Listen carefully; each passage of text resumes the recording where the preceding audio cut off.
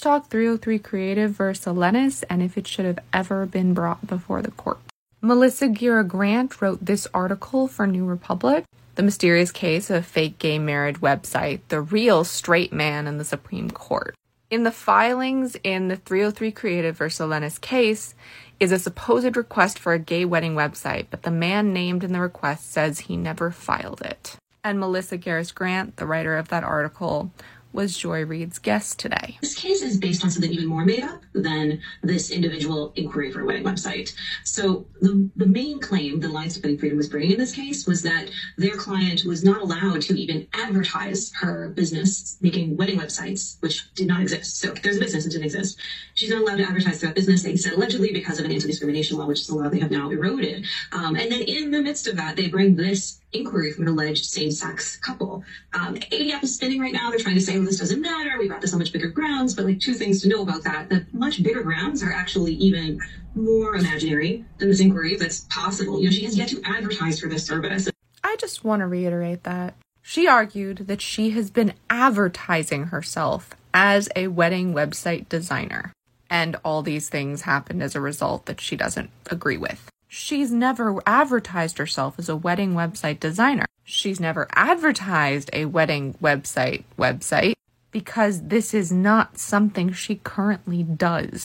I'm sorry, that still blows my mind. They're saying it's a pre-enforcement challenge, and yes, those exist, and ADF often loses them actually when they're on the other side. So this is something that was meant to affirm the religious rights of this woman, Lori Smith, and people like her at the expense of queer and trans people. ADF can spin it however they want right now, but the reality is this person whose name is on the inquiry, Stewart, he didn't make it. There is no genuine same-sex wedding inquiry behind this. And ADF attested in court that there was. So right now, you're probably saying, wait, that's illegal, isn't it? Well, according to Maya Wiley, who spoke after Melissa, yes. And I'll play a little bit of that after Melissa finishes talking. But basically, disciplinary proceedings against the attorneys can be asked for. They have to be able to provide evidence that the attorneys knew that they were arguing something that wasn't fact-based, which in this case might not be that hard. And if it can be proven, they can be sanctioned and fined.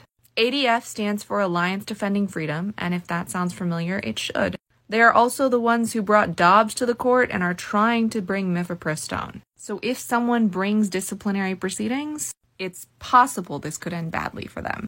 But the Supreme Court is on their side, so as usual, it just comes down to court reform.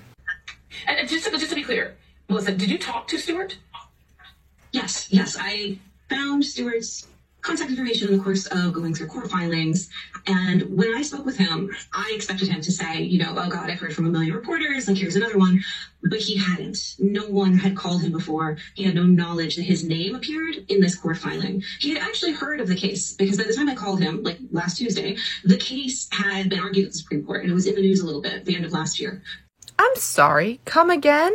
We have had at least 6 months' knowledge of this case. And Melissa is the first person to call the assumed defendant? Maya Wiley also says later that the ADF changed tactics because the lower courts knew that the case was hypothetical. So I believe that's when they added this Stewart guy, who you'll hear in a second is actually a website designer himself. But still, we've known that this case was on the Supreme Court docket for a long time.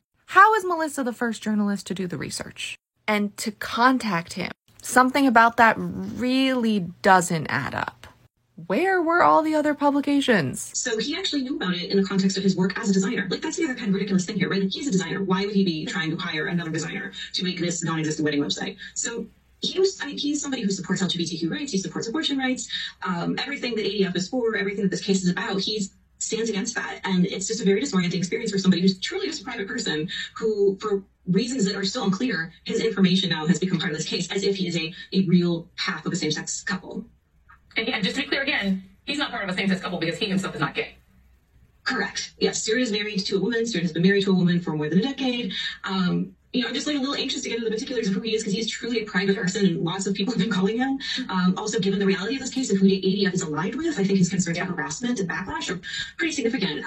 And if you're wondering why we're probably not going to see a lawsuit, that's why. Melissa doesn't even want to talk about his sexual orientation, even though it's crucial to this conversation because he is a private person. And he's getting the reaction you expect him to be getting from those people. the reaction we as creators get when someone doesn't like what we say.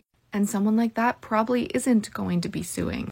And I get it. And I think that, I've spent a lot of time texting with him, talking with him, and my sense of him is that there's just no reason on earth that he would have placed this inquiry. And also to be very, very clear, I don't know for sure. I don't live inside Stuart's computer. It may come out that he did.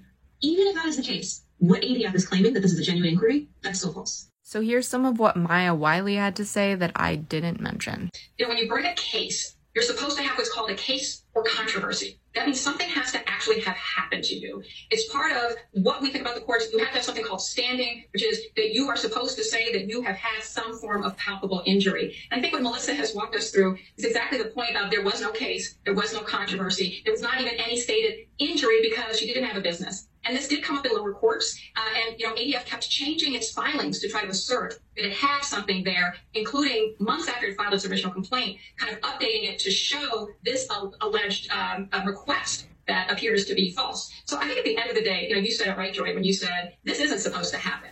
This isn't supposed to happen.